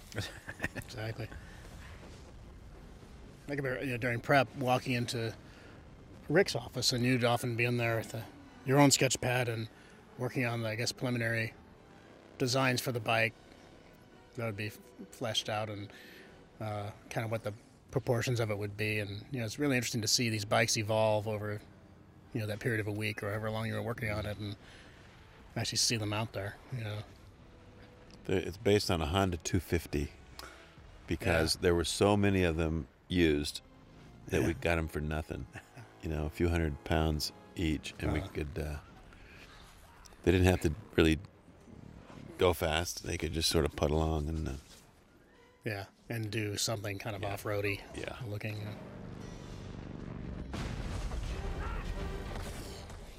And we're back in Santa Clarita here for the additional fight stuff. I love this shot right here. I've always wanted to do that. I have to say, in the 3D version of that shield coming at you. Does it look pretty good? It's pretty good. Yeah. I actually ducked.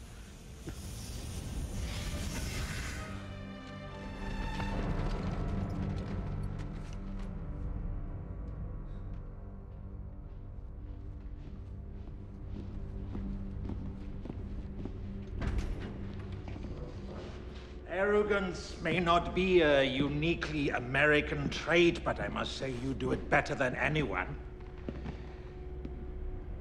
But there are limits to what even you can do, Captain. Or did Erskine tell you otherwise? He told me you were insane. So this is the second time our hero and villain meet. I wanted it to be another moment where you think they're going to have their final duel to the death, and that also gets interrupted. And save it for the bomber at the end. What made you so special? Nothing. I'm just a kid from Brooklyn.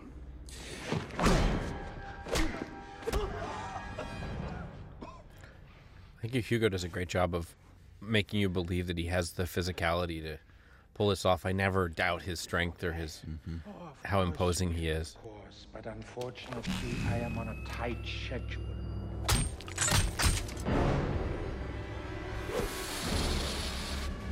So am I.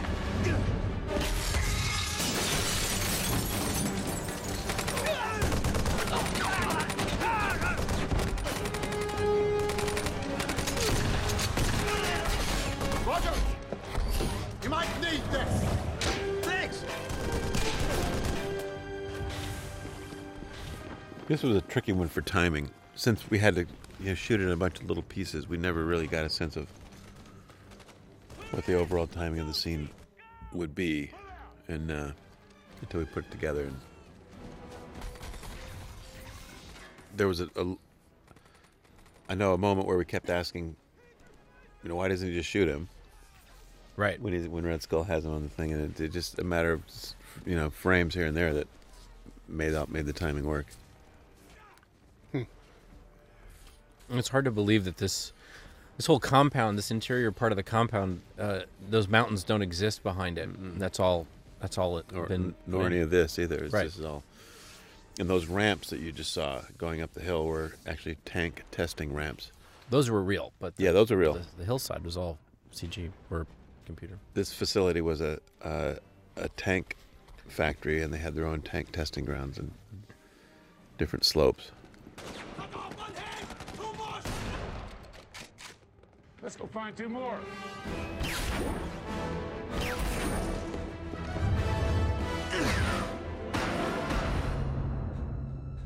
Whole shield throwing thing. I didn't want to overuse that. I really wanted I really only wanted him to throw his shield maybe 3 times, where it actually meant something. And I think he throws it in the montage a couple of times, but I think it's the kind of thing where if he should only throw the shield when there's no other weapon to use. He throws the shield to the guy in the tree. He throws a shield here to block the doors. And he throws it at the end because that's the only weapon he has. But I didn't want to. Well, I think it comes across as it feels more like an active skill as opposed to some sort of the shield has its magical property and always finds its mark. It does always feel like he's doing something to make it happen, which I think is what makes it work.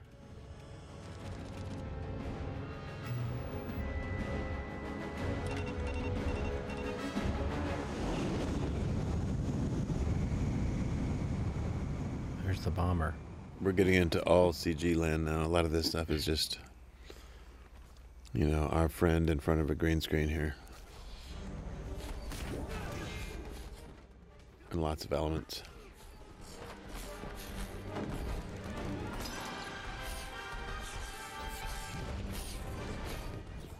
It's another case where you have these things feel so different when you get the effect back and it's complete. It has so much more complexity. So it's very dangerous to cut this stuff too tight when you don't know what you're going to need to be looking at or reading. So sure.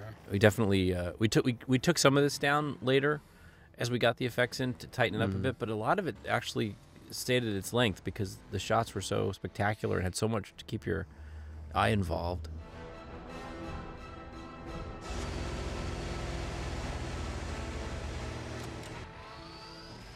This also, I think, needed to be one of those sequences where you never knew quite what was going to happen next.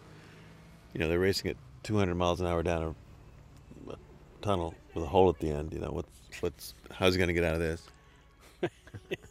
But there's time for a kiss. Yeah. Oh yeah, absolutely. Well, there's always a time. There's always time to kiss Haley Atwell. Come on. Of course.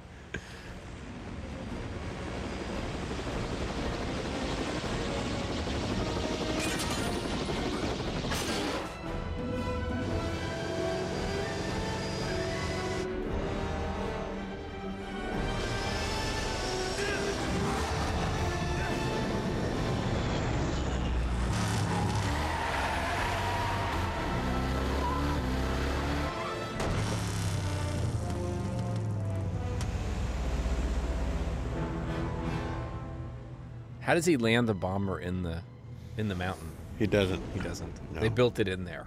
They built it there. It's the first time it's flown. That's right. They built it. They have to land it someplace like Edwards Air Force Base and disassemble it in 50 years. Ship it back to Austria. Reassemble it. This is a great set here. The interior wing, the flight deck we called it, and this sequence we pretty much made it up on the fly. It wasn't storyboarded. You know, we had 5 good stunt fighters, and oh look, it's the next round. But this was really just sort of, you know, what can you do with your star and 6 fight guys in a inside a wing. Inside a wing.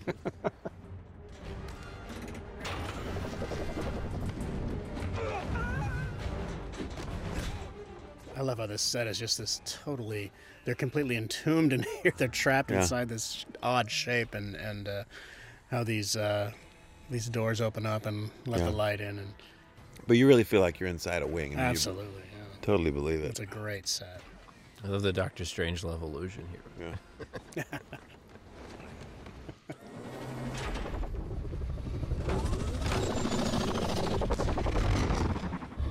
So these pods were on a green screen, on a gimbal, a hydraulic gimbal. Let's see.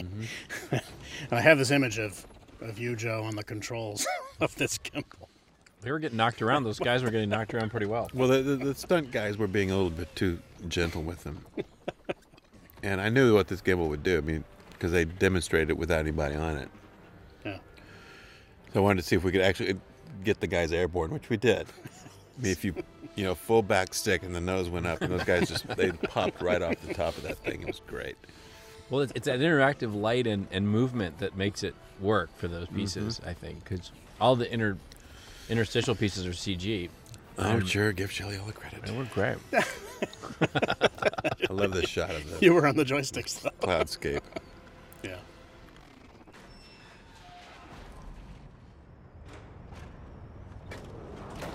That was, I think, one crash with multiple cameras. Yes, it was. Too much. Yeah.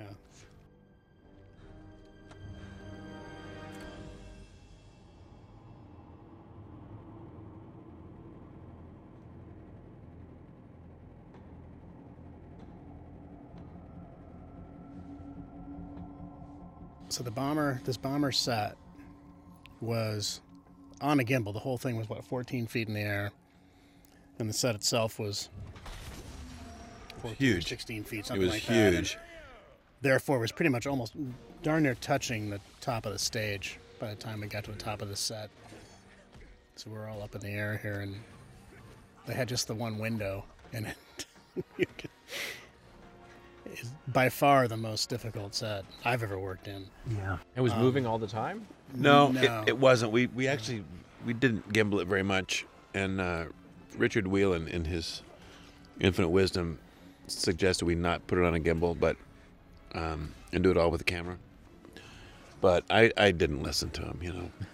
I said, no, it's got to be on. We want to be able to, you'll feel the motion and all this stuff, and you do in a couple of places, but we didn't use it all that much. But now here we're hanging these guys. This is the floor of the bomber you're looking at, and we redressed it to look like the ceiling, and we're hanging them from the actual ceiling and shooting down and making it look like it's lit from below. Just to get that zero gravity thing going. You could have the power of the gods! Yet you wear a flag on your chest and think you fight a battle of nations! This movie's not going to play on the airlines. There's just no way. Not much of a chance of that. Mm-mm.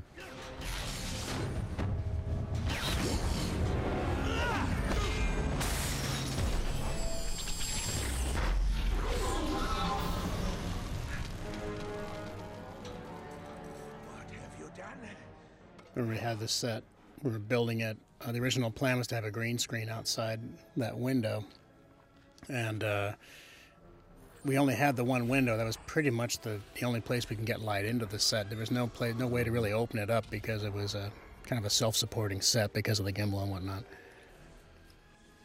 And so I remember asking Chris if he'd allow us to bounce white light in there and instead of having the green screen out there. And said, if you give me one thing, give me this white, the opportunity to do this white reflector. Well, every shot you saw the scaffolding and the guys, the wind machines and the light, moving light, everything. I mean, it was.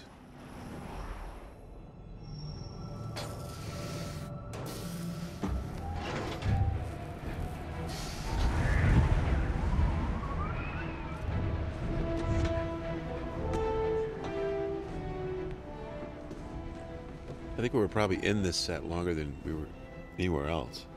Yeah. I mean, if you combine our days with second unit, there was always a crew in there doing something. Yeah, it was slow moving because of it, no access and just the difficulty of working on it. But it just looked so great. That's a little bit tougher to explain. Give me your coordinates. I'll find you a safe landing site. There's not going to be a safe landing. I'll get Howard on the line. He'll know what to do. There's not enough time. This thing's moving too fast and it's heading for New York.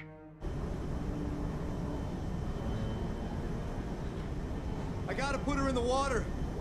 Please, don't do this. We have time. We can work it out. Right now, I'm in the middle of nowhere. If I wait any longer, a lot of people are gonna die.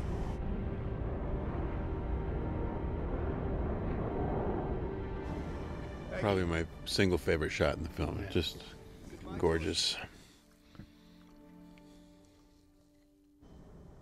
I think it's really interesting to have a movie like this narrow down to these two people at this moment. It's a unique thing to do. It's not always the way these tend to go, and I think there's something unexpectedly emotional and moving about it, and because you're not prepared for this to end up here just between this sort of simple conversation. I think it works really great. I think it's really beautifully directed and shot.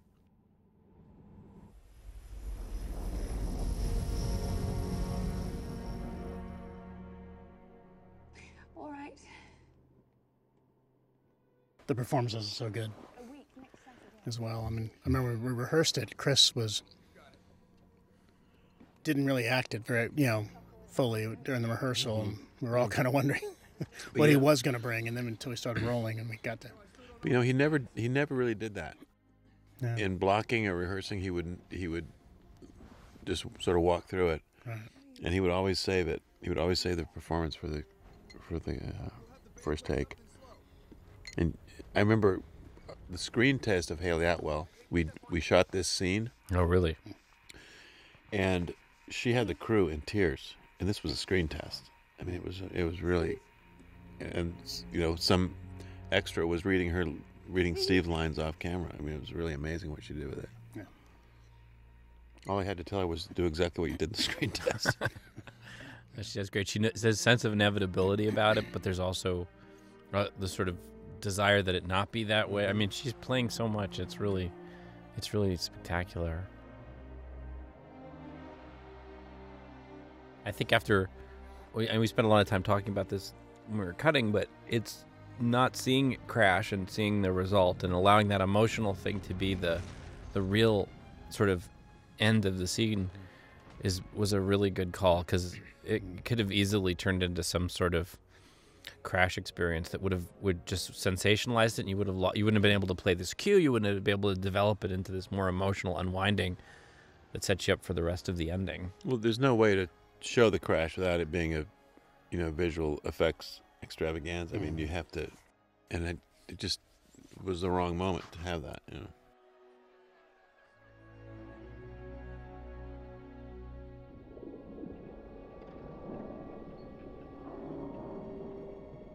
I think it just keeps even something like this with Stark finding the cube. This is kind of still coded in a sense of what happened to Steve, where is he, and loss and wondering what became of him. I think it works because of that ellipse. Mm-hmm. And the energy signature stops here. Just keep looking.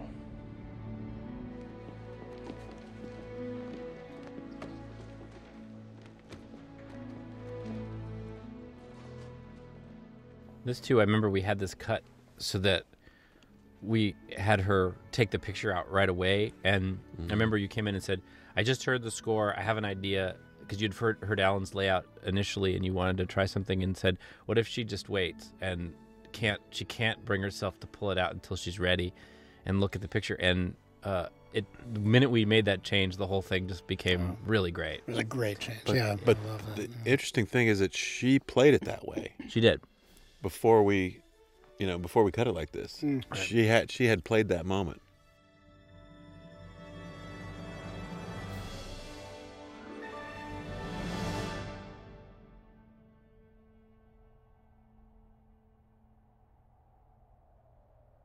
That shot of the kids was a reshoot because when we shot it the first time in Manchester, one of the kids had a gun. And it was just, we wanted to downplay the whole firearms aspect of it, right. even though there's 6 million rounds fired in the course of the movie. Yeah, kind of beyond guns right now. Yeah. Just an absolutely gorgeous day here at Evans Field. The Phillies have managed to tie it up at 4-4. But the Dodgers have 3 men on. Now, this was a set that Sean Haworth designed because Rick was, this was deep in post-production. Rick was on another picture, Tim Burton movie, Dark Shadows, and Sean Haworth designed this set, and there's something really magical about the set. It's eerie, and yet it's real, and yet it's, you have no trouble believing that it's a fake set once you realize that's what it is. Right. Yeah, it's got just that right kind of sterile kind of feeling to it, and then love how there's just something wrong with the windows. Yeah. It really looks like, okay, they got some photographs. They researched recovery rooms, New York City, 1944, and they built a set. I love the looks that Chris gives her in this. It's like you waking up from a dream, and it works really well. The visuals and the tone of it. Captain Rogers, wait! All agents code 13. I repeat, all agents code 13.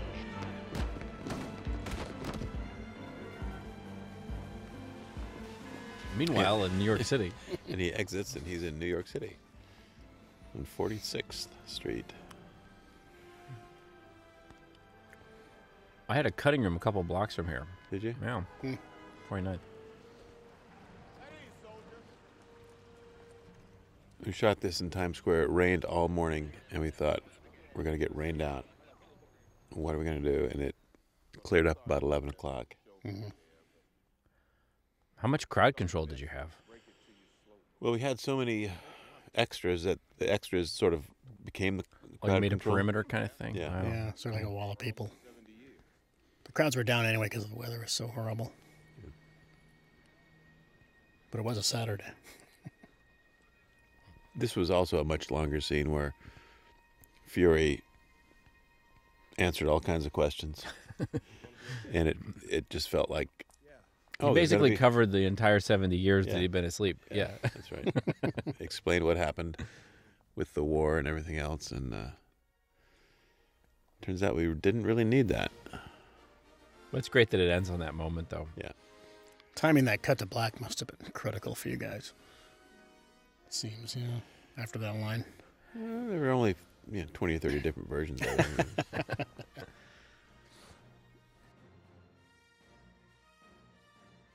We were color correcting, and one day Joe came in and said, "Hey, Shelly, you got to come see this." And there you guys were on the next soundstage over. We were at Todd A.O., and there was Alan directing an orchestra on a monitor, and they were recording this music cue in London.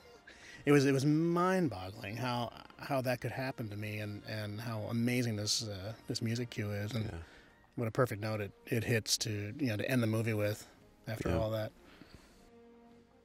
It's his theme, although it's a stylized version of his theme, but it's so rousing and it's so upbeat and it's so happy and it's so hopeful. When his theme isn't always that way, you know, his theme is at times can be sort of ominous and almost grim, but this is just like. Well, he's an interesting character because he was created and in this film exists mostly in a period of time in America where it's not a right left who's right who's wrong politically. It was about survival and everybody digging deep, and so I think this music kind of captures that really well. It's exuberant and positive and patriotic and proud, but it's not polarized in any way. It's such a classic piece of writing, and it just fits that character so well.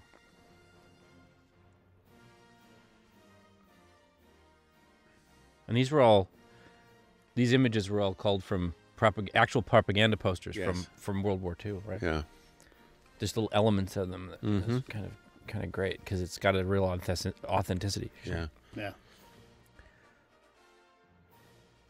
This one was modified slightly from an existing a favorite. Yeah. Yeah. Very nice. I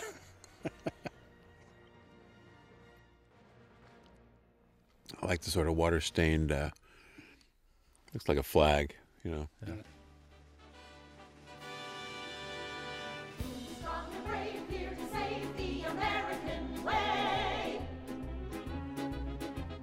Who vows to fight like the man for what's right night and day? Who will campaign door to door for America? Carry the flag shore to shore for America, from Hoboken to Spokane. The Star-Spangled Man with a plan.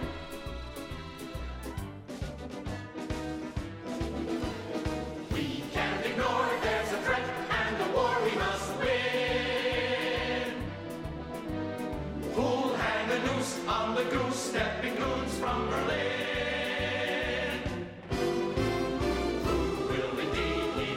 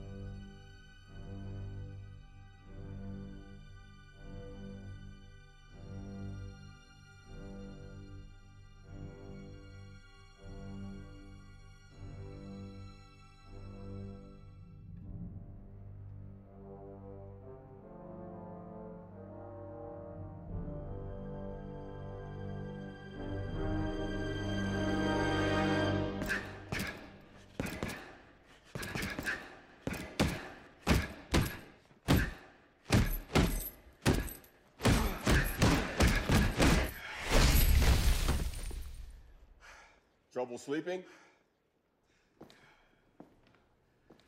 You here with a mission, sir? I am. Trying to get me back in the world? Trying to save it.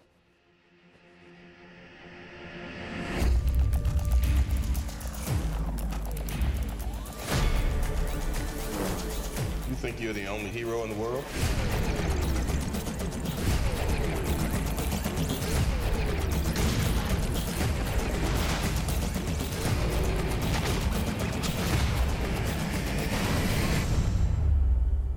Gentlemen, you're up.